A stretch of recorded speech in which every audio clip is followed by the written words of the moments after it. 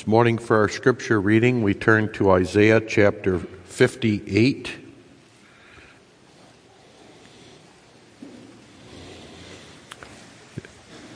Isaiah 58 is not about the Sabbath as such, which is the subject of the sermon this morning as we consider the fourth commandment. It's about really fasting, but the principles are the same as long as you can consider that fasting was a form of worship.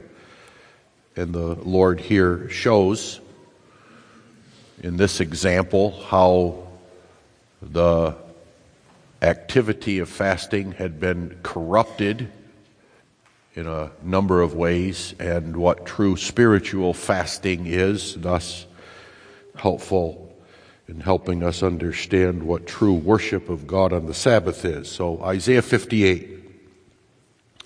Cry aloud, spare not, lift up thy voice like a trumpet, and show my people their transgression, and the house of Jacob their sins. Yet they seek me daily, and delight to know my ways, as a nation that did righteousness and forsook not the ordinance of their God. They ask of me the ordinances of justice. They take delight in approaching to God. Wherefore have we fasted, say they, and thou seest not? Wherefore have we afflicted our soul, and thou takest no knowledge? Behold, in the day of your fast ye find pleasure, and exact all your labors. Behold, ye fast for strife and debate, and to smite with the fist of wickedness. Ye shall not fast as ye do this day, to make your voice to be heard on high. Is it such a fast that I have chosen? A day for a man to afflict his soul? Is it to bow down his head as a bulrush, and to spread sackcloth and ashes under him? Wilt thou call this a fast, and an acceptable day to the Lord? Is not this the fast that I have chosen? To loose the bands of wickedness, to undo the heavy burdens, and to let the oppressed go free, and that ye break every yoke? Is it not to deal thy bread to the hungry, and that thou bring the poor that are cast out to thy house? When thou seest the naked, that thou cover him, and that thou hide not thyself from thine own flesh. Then shall thy light break forth as the morning, and thy health shall spring forth speedily, and thy righteousness shall go before thee. The glory of the Lord shall be thy rearward. Then shalt thou call, and the Lord shall answer. Thou shalt cry, and he shall say, Here I am. If thou take away from the midst of thee the yoke, the putting forth of the finger, and speaking vanity, and if thou draw out thy soul to the hungry, and satisfy the afflicted soul, then shall thy light rise in obscurity, and thy darkness be as the noonday. And the Lord shall guide thee continually, and satisfy thy soul in drought, and make fat thy bones, and thou shalt be like a watered garden, and like a spring of water whose waters fail not. And they that shall be of thee shall build the old waste places. Thou shalt raise up the foundations of many generations, and thou shalt be called the repairer of the breach, the restorer of paths to dwell in.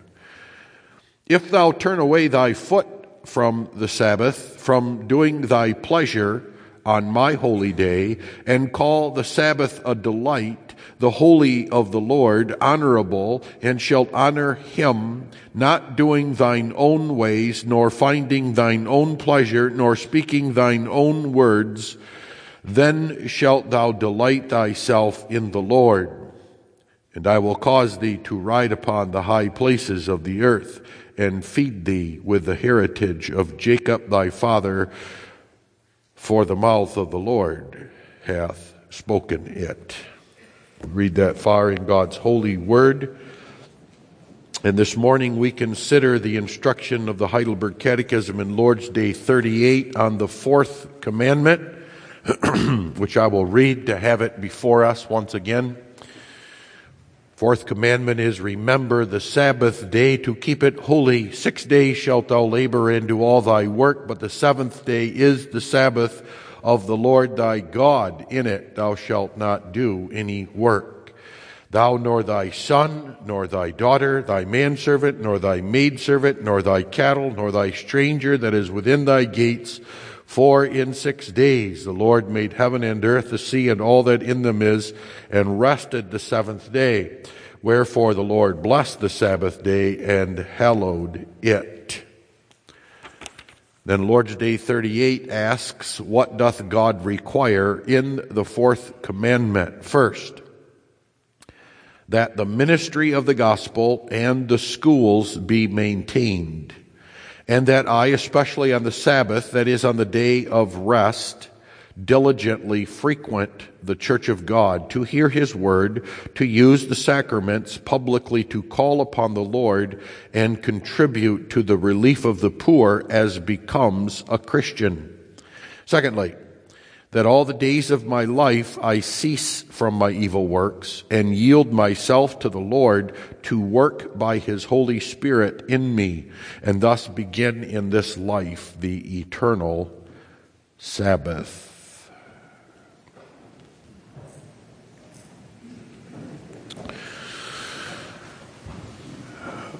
Beloved in our Lord Jesus Christ, it should be obvious to you that there is much more to this commandment than one might first think or imagine. The commandment itself is extremely simple and plain. Remember to keep the Sabbath day holy. And yet, how much is there? I say it should be evident to us even at first glance, really, because consider in the first place that it's talking about a particular ceremonial day that we all know in the Old Testament was on a Saturday. It speaks specifically about a specific day, and a specific day that we don't observe anymore. There's a ceremonial aspect to this commandment, and yet we still keep it. In other words, one could look at this commandment, and especially do so in the light of the gospel, and considering this commandment, one must consider the individual and the church in the light of the whole law of God. The scriptures teach we're not under the law, we're under grace. So does that mean that the commandments disappear, they're abrogated, they're fulfilled, they're done away with? And often when that question is asked, it's sometimes answered, well, yes, because look at the fourth commandment. It talks about the Sabbath day and the Sabbaths along with all the rest of the ceremonies, like the Passover, like circumcision, and all sorts of other ceremonies and rituals of the Old Testament Jew are all done away with. And so the fourth commandment is done away with too, and the church has rejected that notion and said, oh no, it's an abiding commandment. It must be an abiding commandment. And pointed to the scriptures. So underlying the explanation we have in Lord's Day 38 is the understanding that this commandment is still abiding, still binding upon us. And therefore that word Sabbath has to be seen in the right light.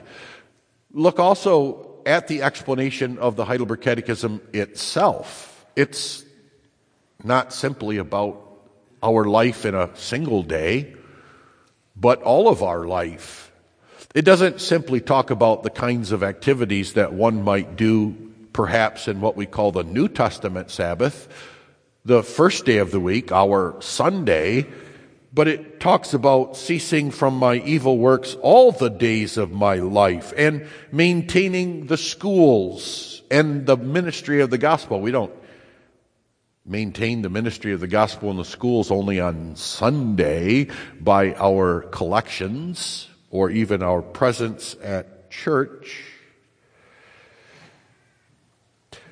Notice it talks about other activities that are becoming a Christian. So there's much more here than anybody that knows anything about the history of the Sabbath. And as is pointed out by Isaiah 58, it's also very clear that one cannot keep the Sabbath of rest by simply laboring. On the one hand, it should be clear that when we talk about the day of rest, that the Sabbath day and keeping it involves rest. It's called the day of rest. Yet Scripture talks about us laboring to enter into that rest. It's not a day of idleness, it's a day of activity. Simply look at what we're doing here today. Look at the activities that are listed here in Lord's Day 38.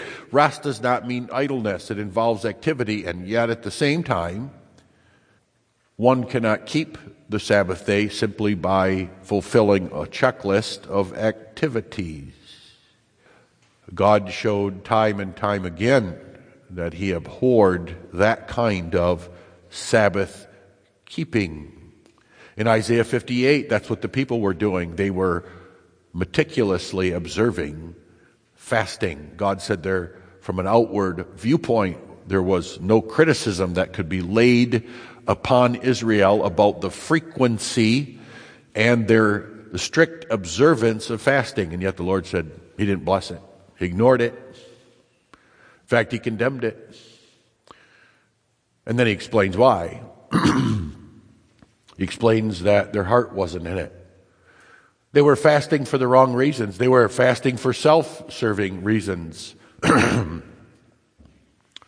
the Lord told them what fasting really was all about. And you'll notice as we read, it was all about caring for the neighbor, especially the neighbor who was oppressed and downtrodden, giving of their goods, not simply abstaining from food, but giving their food to others.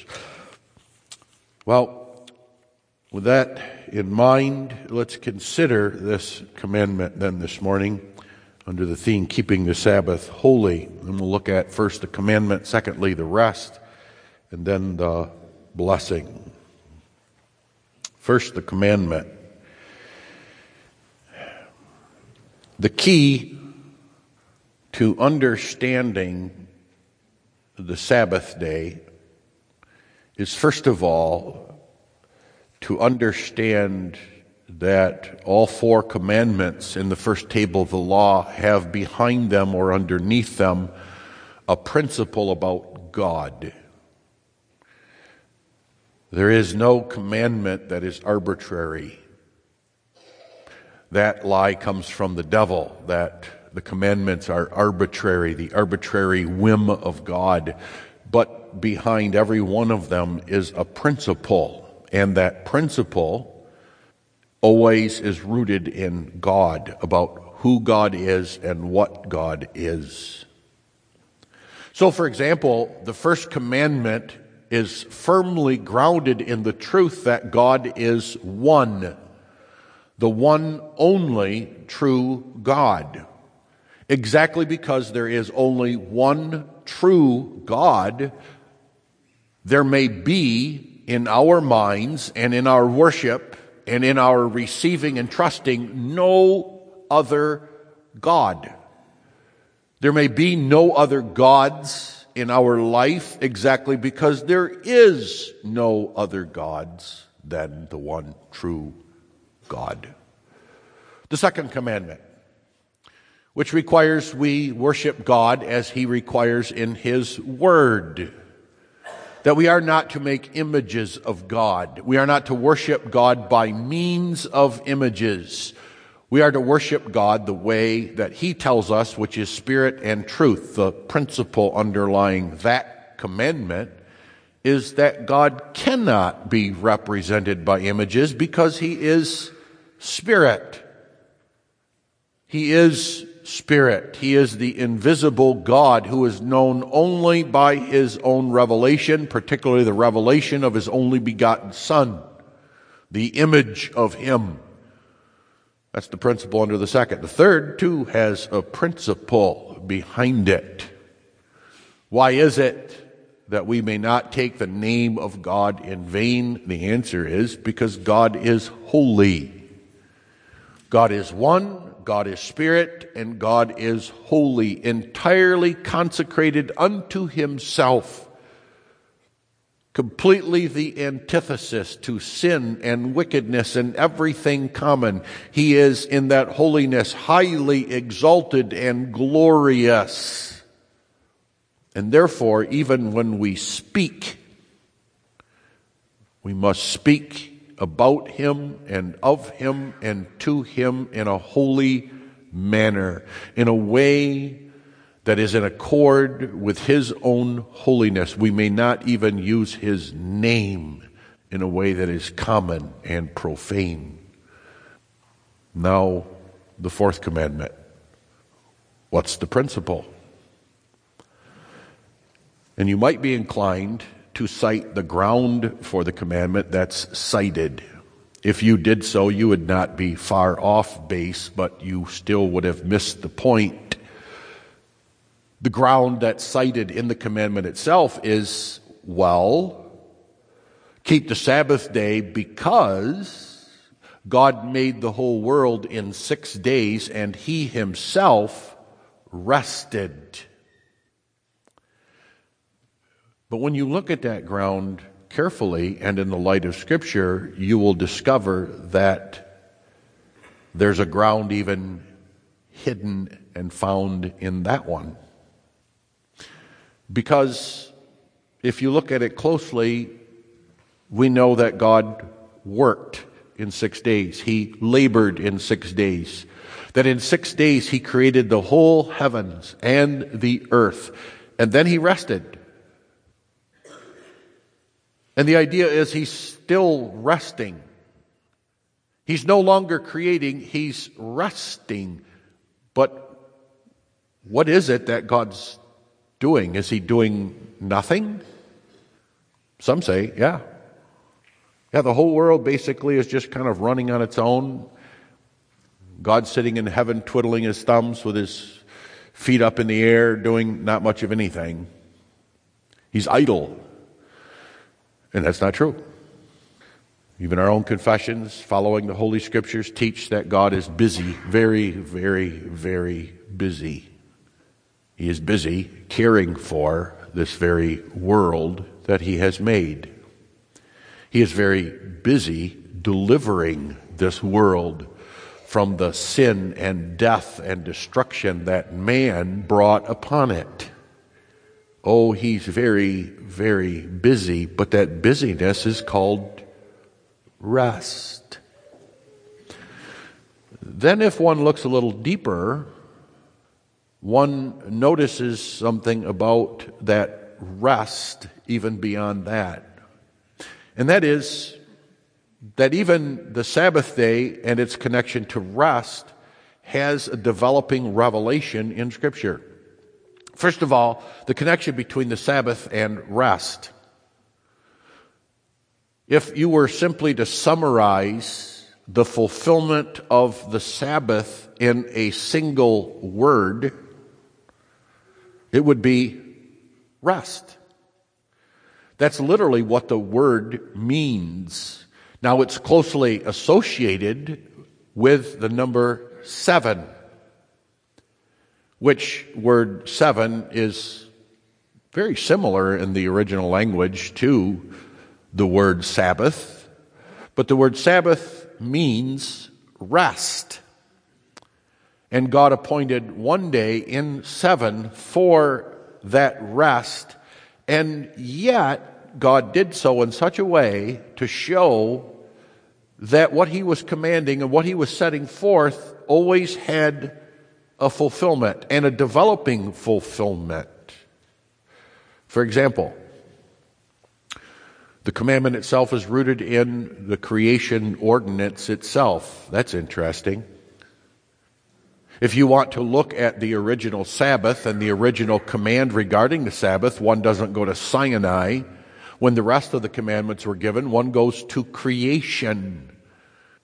One goes to the ordinances of creation, like one would do with the origins of marriage and one would do with the origins of civil government. They are rooted not in a commandment as such, but God's very creation and the ordinances of the creation he placed in it. And yet it's not until Sinai that God makes clear, I want this day here, this particular day out of the 7 to be a Sabbath. Then, when we get to the New Testament, after Christ has come, there's more revelation about this Sabbath. In fact, there's wonderful commentary even on the Old Testament Sabbath where God connects things that we wouldn't necessarily connect, which is Israel being given this commandment on Mount Sinai and then not entering Canaan. You all know the history. That immediately after Sinai, they went to Canaan. They got to Canaan. They sent out spies. The spies looked around and 10 of them came back and said, it's impossible. We can't take this land. The people are too strong. The city's too tall and the walls too thick. And even though it's a beautiful, wonderful place, look at these fruits we took back. We got to turn around. We got to go back to Egypt, back into the bondage of Egypt. But 2 men in faith said, no, let's go. The Lord has given us the victory, and you know the history. For 40 more years they wandered until everybody 20 and older was dead. And only then did they enter into Canaan. Under the leader, Joshua or Jesus. And then there's commentary on that. And the commentary is not simply that they didn't enter into Canaan, but they didn't enter into the rest. And particularly the rest of the Sabbath. In other words, there's a connection between this one day called the Sabbath and its rest and the land of Canaan, the land flowing with milk and honey. That's entering into that Sabbath rest. And even the little children here know that Canaan was a picture of heaven. That heaven is the Sabbath rest. And it's interesting that we enter into heaven by going to sleep. We all enter into the rest of Sabbath, the heavenly Sabbath, in a number of ways. We know that in the New Testament it's by doing what we're doing, and we're going to consider some of those labors now. We call that a foretaste of the heavenly rest, do we not? That when we gather here, there's a connection between what we do here and what happens after our life. Those aren't 2 disconnected activities. They're connected, and God connected them by making clear that you and I, when we gather here on the Sabbath day, the New Testament Sabbath day, this Sunday to worship, even this is not the fulfillment of the 4th commandment. We're keeping it, but it's not being fulfilled in this entirely. There's more. One must die. One must go to sleep in their body, then they enter into that rest. And even there, the scriptures remind us, and that rest is not idleness. One does not simply enter into the heavenly rest by resting in a casket in the ground as to their body. No, they're very busy. In their soul, they're doing something. There's something going on. And then the scriptures make clear that that's really not even the perfection. The perfected Sabbath has to do with Jesus' return. When the church of God, we're the church of God, there's something more about the Sabbath, is there not? Does not the Scriptures teach that there's a connection to the fulfillment of the Sabbath and this rest, and not only a particular day and particular activities, but a location, a place? Everybody knew, partly because of its connection to the other commandments, is that the Sabbath was especially fulfilled in a place, by gathering in Jerusalem, by going to the tabernacle and the temple of God.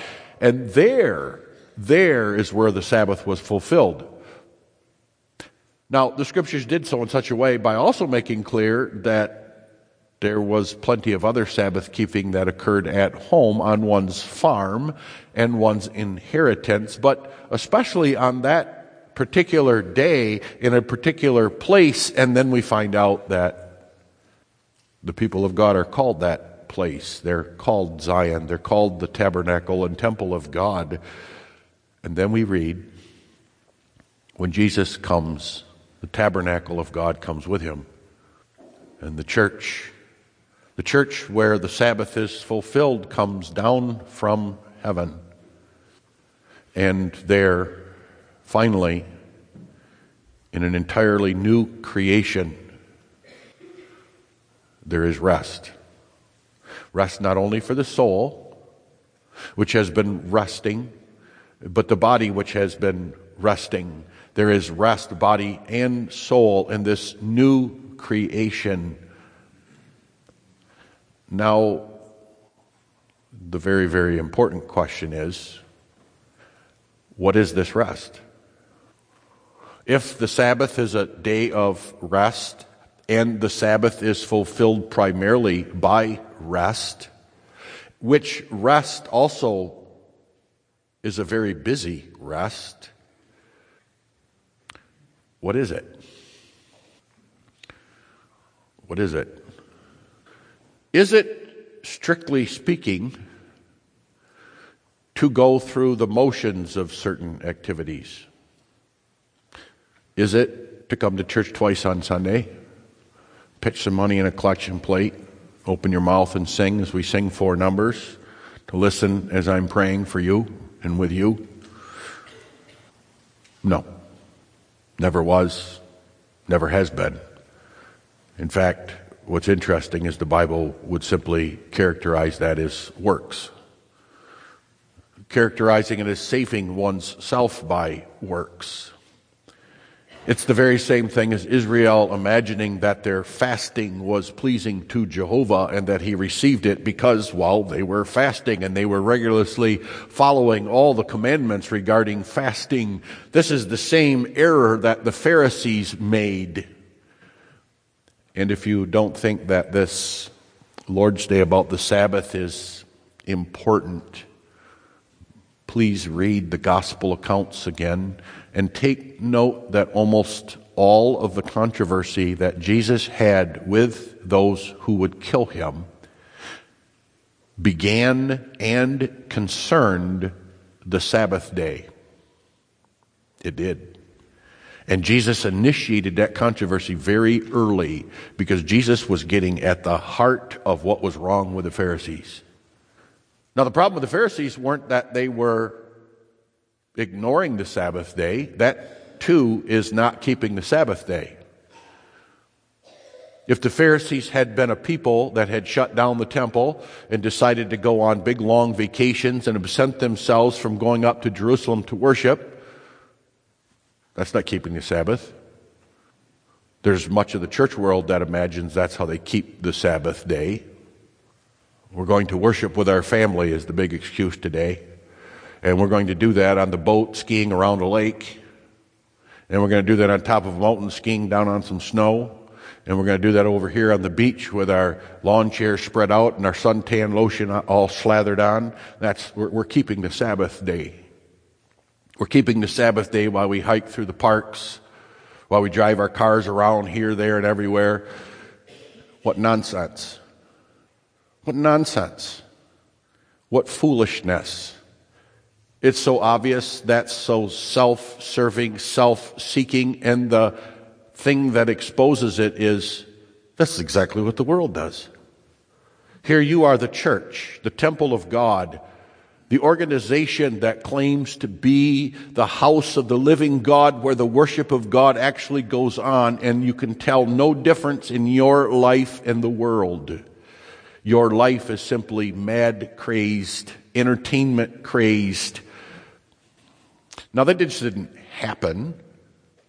If you follow the history of where that happens, you will discover that the beginning of it is always a legalistic view of the Sabbath day. The Sabbath day is simply kept by this rule and that rule and this rule and that rule. And you would think, well, that's antinomianism. But no, it begins with legalism. That one can keep the Sabbath day by his own works, and is doing that by his own works. And God is pleased with those own works. And why that leads to antinomianism is because the individual sets the rules. Not God, but the individual. So that soon one worship service is plenty. God ought to be happy with that. And then, well, why do I have to worship God in just a building? I can worship God wherever I am. I do that on the other 6 days, so why not on the seventh too? And you see, it leaves God out of sight, because keeping the Sabbath day really never had anything to do with God. That's what legalism is. Worship of God is simply following rules and regulations. But worshiping God is worshiping God. So one must worship God to worship God. That should be pretty obvious. But it's not a matter of just following the rules. And time again that was shown to be false and exposed as false. Isaiah 58 is one, read the Gospels and the account of Jesus on the other, and he exposed the hypocrisy of it all. Exposed how not only was it a matter of rules, but it was their own rules. They were already not following God rules. And that was evident because God had made clear that entering into that rest had something to do with the neighbor, caring for the neighbor, which is why they charged Jesus with sin for healing on the Sabbath day. We could go on here, but we're answering the question, what is this rest? What really is it? And the answer is, it's to enter into the life of God itself. You see, the principle underlying the Sabbath, the principle underlying the fourth commandment is that God is three. That God is not simply one and only God, but He's a God of three. He's a God of persons. And in that person, God lives a life of rest. Not a life of idleness, not a life of doing nothing. That's never life. Doing nothing is never life. Doing nothing is nothing. God lives a life of love, a life of fellowship, a life of friendship. And in that life is perfect peace.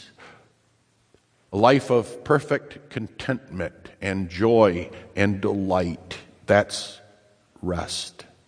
That was what was being pictured time and time and time again by the commandment. That's what underlies the commandment, and that's what God means when He says, enter into my rest. That is, enter into my own life. Now, God has chosen to do that in a particular way. God has chosen to do that in the way of sin and grace. To show and reveal that there is, first of all, no rest for the soul outside of Him, by showing also that we are people who are made for a particular rest, a busy rest, an active rest, a very living rest, just like God. And we are restless. We are weary, we are filled with anxiety, we are filled with all sorts of trouble when we are kept from that rest. That's what explains the world. That's what explains the individual that does not want to worship on Sunday, that does not have that rest. If you examine and you look inside, you will find out they are just a turmoil of busyness, anxiety, restless. Rest is found in God and only in God, and God has taught us that there is only true contentment and peace amidst all the weariness and all the busyness and all the hustle and bustle of life, whether sinful or not, in God. You found that out for yourself, have you not? Have you not ever found out that what we call rest is really no rest at all? Yes, I know we take rest at night. And God has given us that rest at night as a blessing. And we take vacations. Those are a form of rest. We rest from our labors, our normal labors, and we take a vacation. It's a form of rest. But have you found out that if improperly done, there's no rest in it? You come back exhausted, more weary than when you left. And not now just as concerns the body because you're so busy, but even the soul. You go on vacation and you're out of your norm. Your devotions get left behind. Your Bible may be still sitting on the counter. You're not in the house of God with the rest of the people of God. You're on vacation. You're on rest, and you come home and you find that your soul is actually more troubled than when you departed. What's going on? You didn't enter into the real rest, which is found only in God. The rest of the Sabbath is fellowship with God, is it not? Is not the true keeping of the Sabbath to have fellowship with God? And that is what we do on this day, if I may put it that way, more than any other. Not that this activity is limited to this day, That's why, even though we have one commandment targeting one particular day, we have in our explanation, the right explanation, a true explanation of all of Scripture, that this is activity that cannot be limited to this day. It is limited to this day for a reason. It's because of the world we live in. It's because of the fact that we still must labor for our daily bread. Because we cannot enter into the house of God because of sin and sinfulness and all kinds of other reasons. Worship God continually. God even accommodates us in this commandment. In a certain way, God says, look, give me 1 day out of 7. 1 day out of 7. But God also does that in such a way and says, but don't forget, calling to enter into that rest really every day, every hour, every minute of that day. That's the real requirement here. And that the entering of this rest is fellowship with God, covenant fellowship with God, is why it's connected to the number 7. You children know that too, don't you? 7 is the number of the covenant. It's the number that reminds us that our God is a covenantal God who lives a life of fellowship. And so 1 day in 7, God says, enter into that fellowship in a way you cannot the other days. And that's why the third commandment sets forth the requirements that it does. If you look at what it means to worship God in spirit and truth, it's to do what we do here. You're not here to listen to a sermon. You're here to enter into fellowship with God. When we pray, we're entering into fellowship with God. When we sing, we're fellowshipping with God. Even when you toss your money in the collection plate, it's a reflection of that. That's for the care of the neighbor.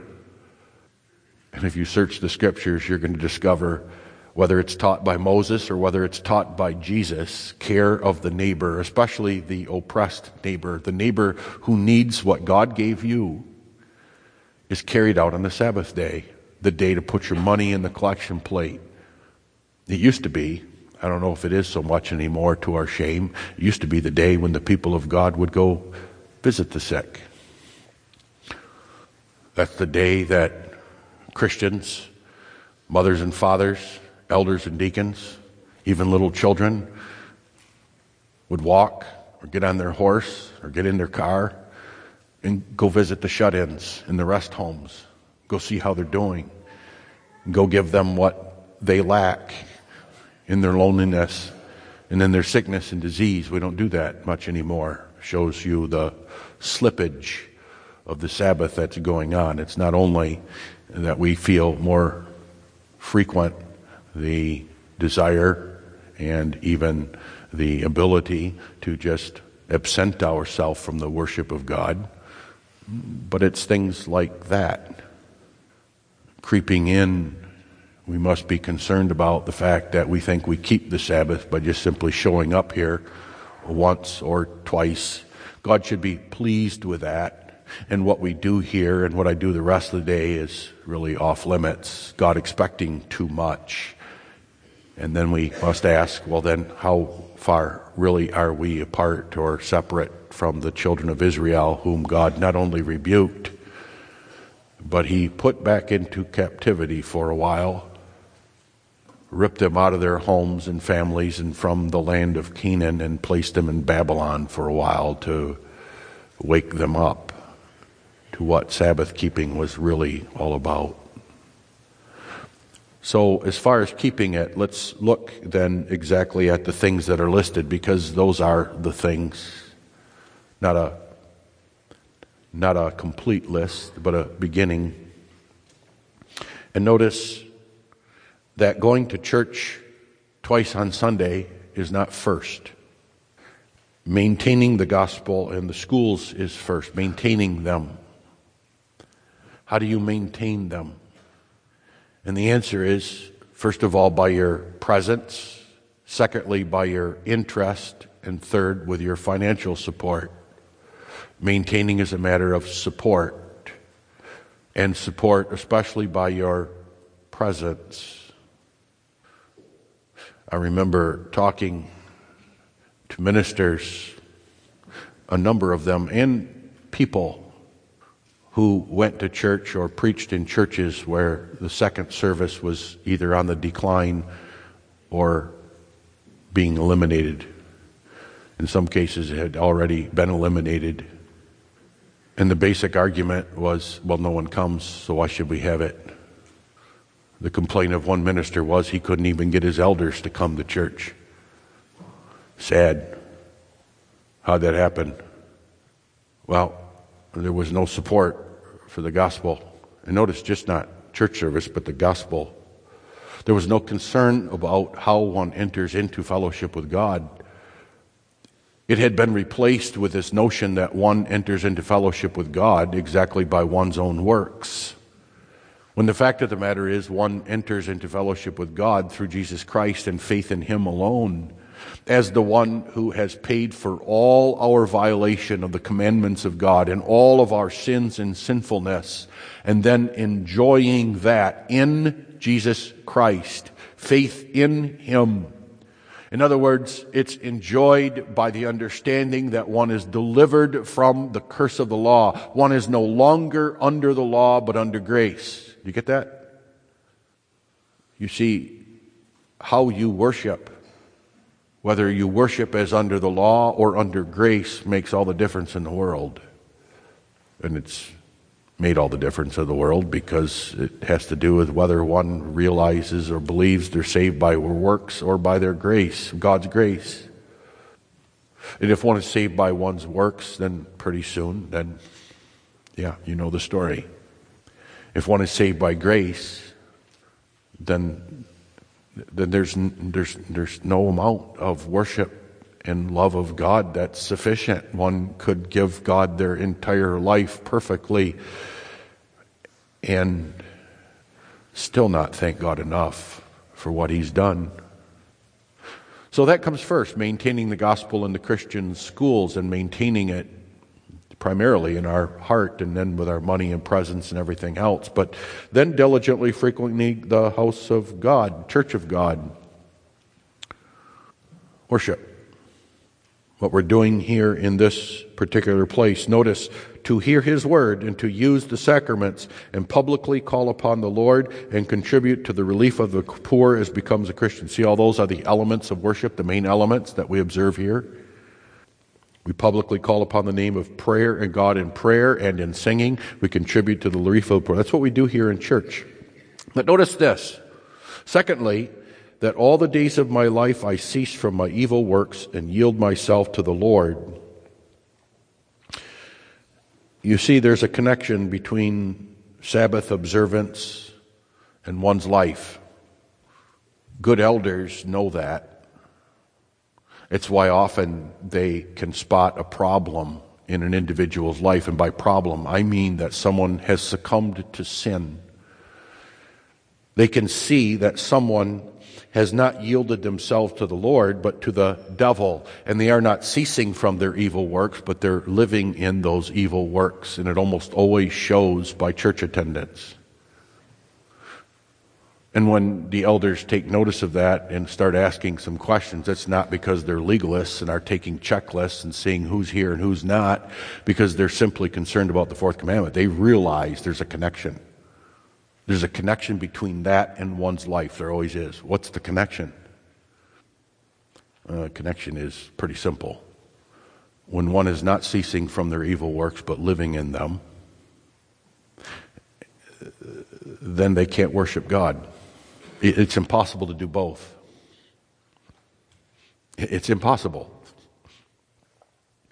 And then either worship of God on Sunday becomes something you loathe, something that's not very much fun, not very entertaining, but even worse than that, something one cannot do. Because this is the place where, more than any other, we have close fellowship with God. And that's very hard to do when living life as a hypocrite. Oh, it's done. Don't get me wrong. There's plenty of people that come to church faithfully. They're always here. They're in body, in presence, and their mouth is moving and all kinds of stuff, but are not observing the Sabbath day at all because they're not ceasing from their evil works either and don't really care to. But there's that connection. Don't ever forget it. If you think you can live life apart from God, not entering into His rest, not finding fellowship with Him and living in fellowship with Him the other 6 days, you won't on Sunday. And if you don't on Sunday, you won't the other 6 days a week. There's that connection, and it's right here in our Heidelberg Catechism. And notice, too, that's to begin in this life the eternal Sabbath. I have a question. Why, if you are not interested in worshiping God on Sunday, or for that matter, the other 6 days of the week, why would you be interested in heaven? I have a chilling answer for you. And the answer is you're not. If you think that you have interest in heaven and would find delight in the worship of God in heaven, let alone eternally in a new heavens and earth, but you have no interest or little interest of that on Sunday or the rest of the week, you're lying to yourself. You see, there's that connection too. There is a connection between entering into the Sabbath rest now and entering later. It's not, well, you enter later because you do it now. The reason is because the same interest in heaven and heavenly things and spiritual things is first expressed here on earth on Sunday, especially on Sunday. And not only that, but the great blessedness of Sunday is it creates a hunger and a thirst for spiritual things of the kingdom of heaven. If you truly worship God and enter into His fellowship and taste it, and taste how wonderful and blessed and glorious it is, then your eyes will always be drawn up to spiritual things. Then all these earthly things like vacations and houses and money and work and all that all goes away. You see, that's what it means to enter into that rest. It's here where we find out all these other things, they don't mean much. And then you don't ask these dumb questions either, like, will there be golf in heaven and sports? and vacations and beaches and motorhomes. The important thing about heaven is God is there. And that's what we have now on the Sabbath day. Amen. Our Father, which art in heaven, O Lord, we thank Thee for the Sabbath day that Thou hast given us to enter into that rest, that glorious, wonderful, blessed life of fellowship with Thee. And we thank Thee for speaking with us this morning, of bringing to mind our own sin and sinfulness, the forgiveness that we have only in Jesus Christ, and that it is in Him and Him alone that we have fellowship and thus enter into that rest. And that rest is the blessed activity of worshiping Thee and praying unto Thee and glorifying Thy name and finding therein the peace and rest that our souls so crave. Lord, give us that rest and draw our eyes heavenward to the glorious eternal rest in the soul after death and in the body at the coming of our Lord Jesus Christ, in whose name we pray. Amen.